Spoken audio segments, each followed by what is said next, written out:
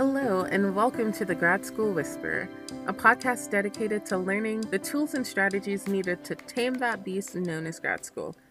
Hello again. So, y'all, I am so excited. Welcome to episode number 1 of this podcast. My name is Chrisanne, and I'm a first-year PhD student studying applied cultural anthropology at the University of South Florida. So, yes, I am getting a degree so I can get paid to people watch. It's the greatest thing ever. The goal of this podcast is really just to create a space for people who are currently in a master's or PhD program or thinking of going into a master's or PhD program.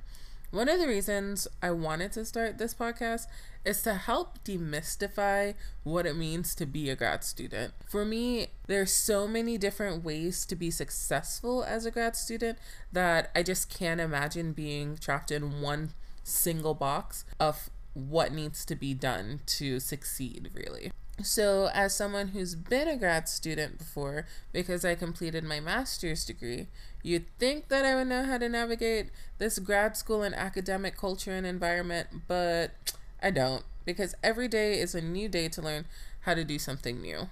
And the higher education experience is constantly changing. I'm talking on a daily basis, things are being updated, evolving, changing, becoming way more challenging. So with this in mind, for our very first episode, I want to discuss what it means to be a grad school whisperer.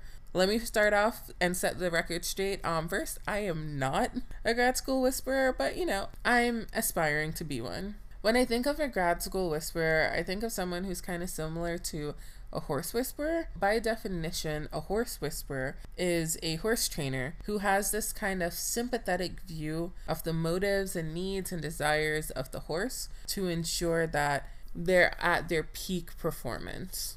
As I was looking into what exactly a horse whisperer did, because quite frankly, I really didn't know, I found a couple of resources that stated that it's really about building this level of trust and connection with the horse to ensure that it's constantly at its peak performance and constantly doing its best.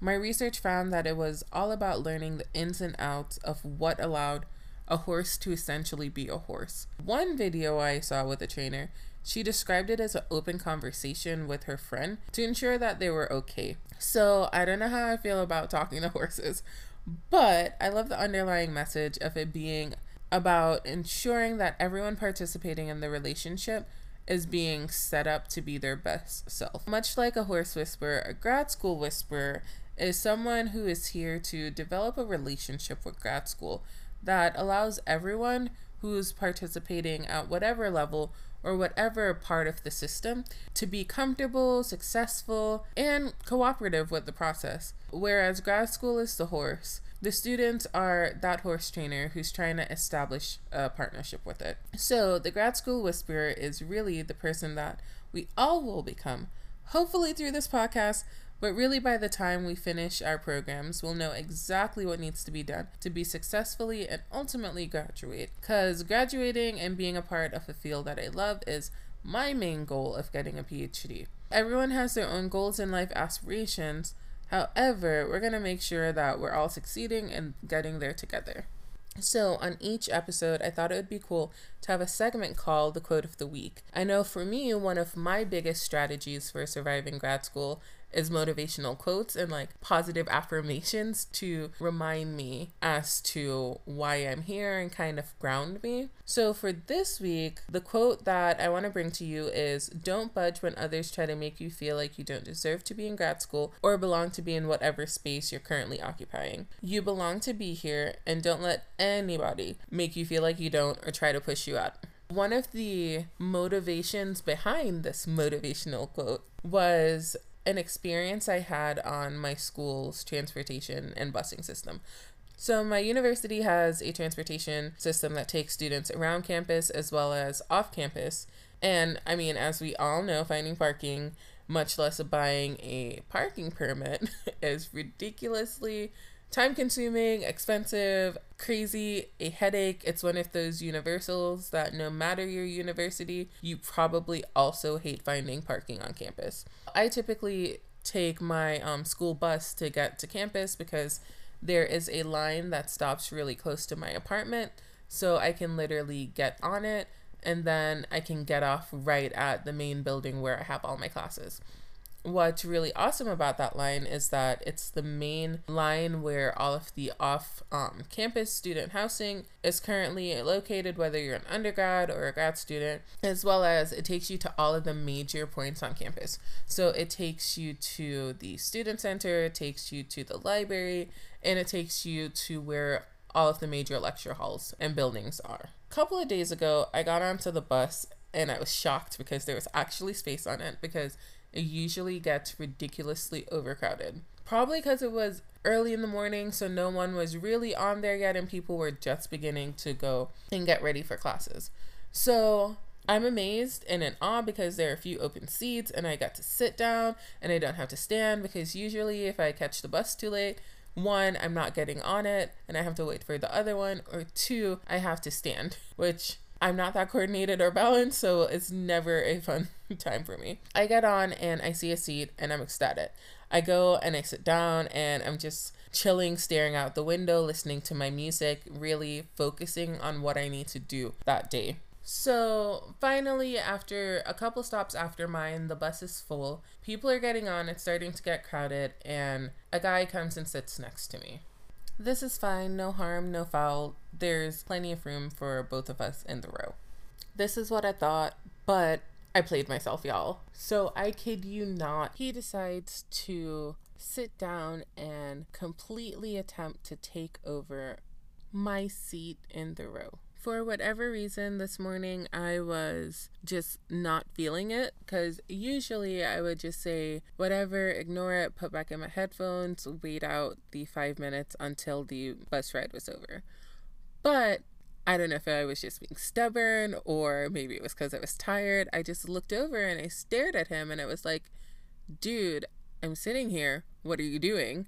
And I don't think he meant to be like mean or anything with it. I just think he didn't realize it, and no one has ever called him out on his man-spreading ways and infringing on their space. So I think this is something that doesn't happen enough in conversations, where we remind people that just like them, we're allowed to occupy spaces, we're allowed to belong and be wherever we need to be, because obviously we're all there, yeah, for different reasons, but when it comes to going to grad school and being in classes, we're all there with the same end goal of graduating. Since it's the beginning of the semester for many of us, I think this serves as a good reminder that we're here because we deserve to be here. No one is better than or less than us. We're all equal in this crazy, chaotic world that's known as grad school. And don't let others try and push you out or belittle you as the semester goes on. I'm sure we'll all face situations that'll make us question what we're even doing here. Do we belong here? Can we even live up to the expectations and requirements that are put on us? But just remember that we can. In addition to the topic of the week and motivational quote of the week, in future episodes, we'll be joined by other grad students, both past and present, who will share the strategies and tools that they use during their grad school journey.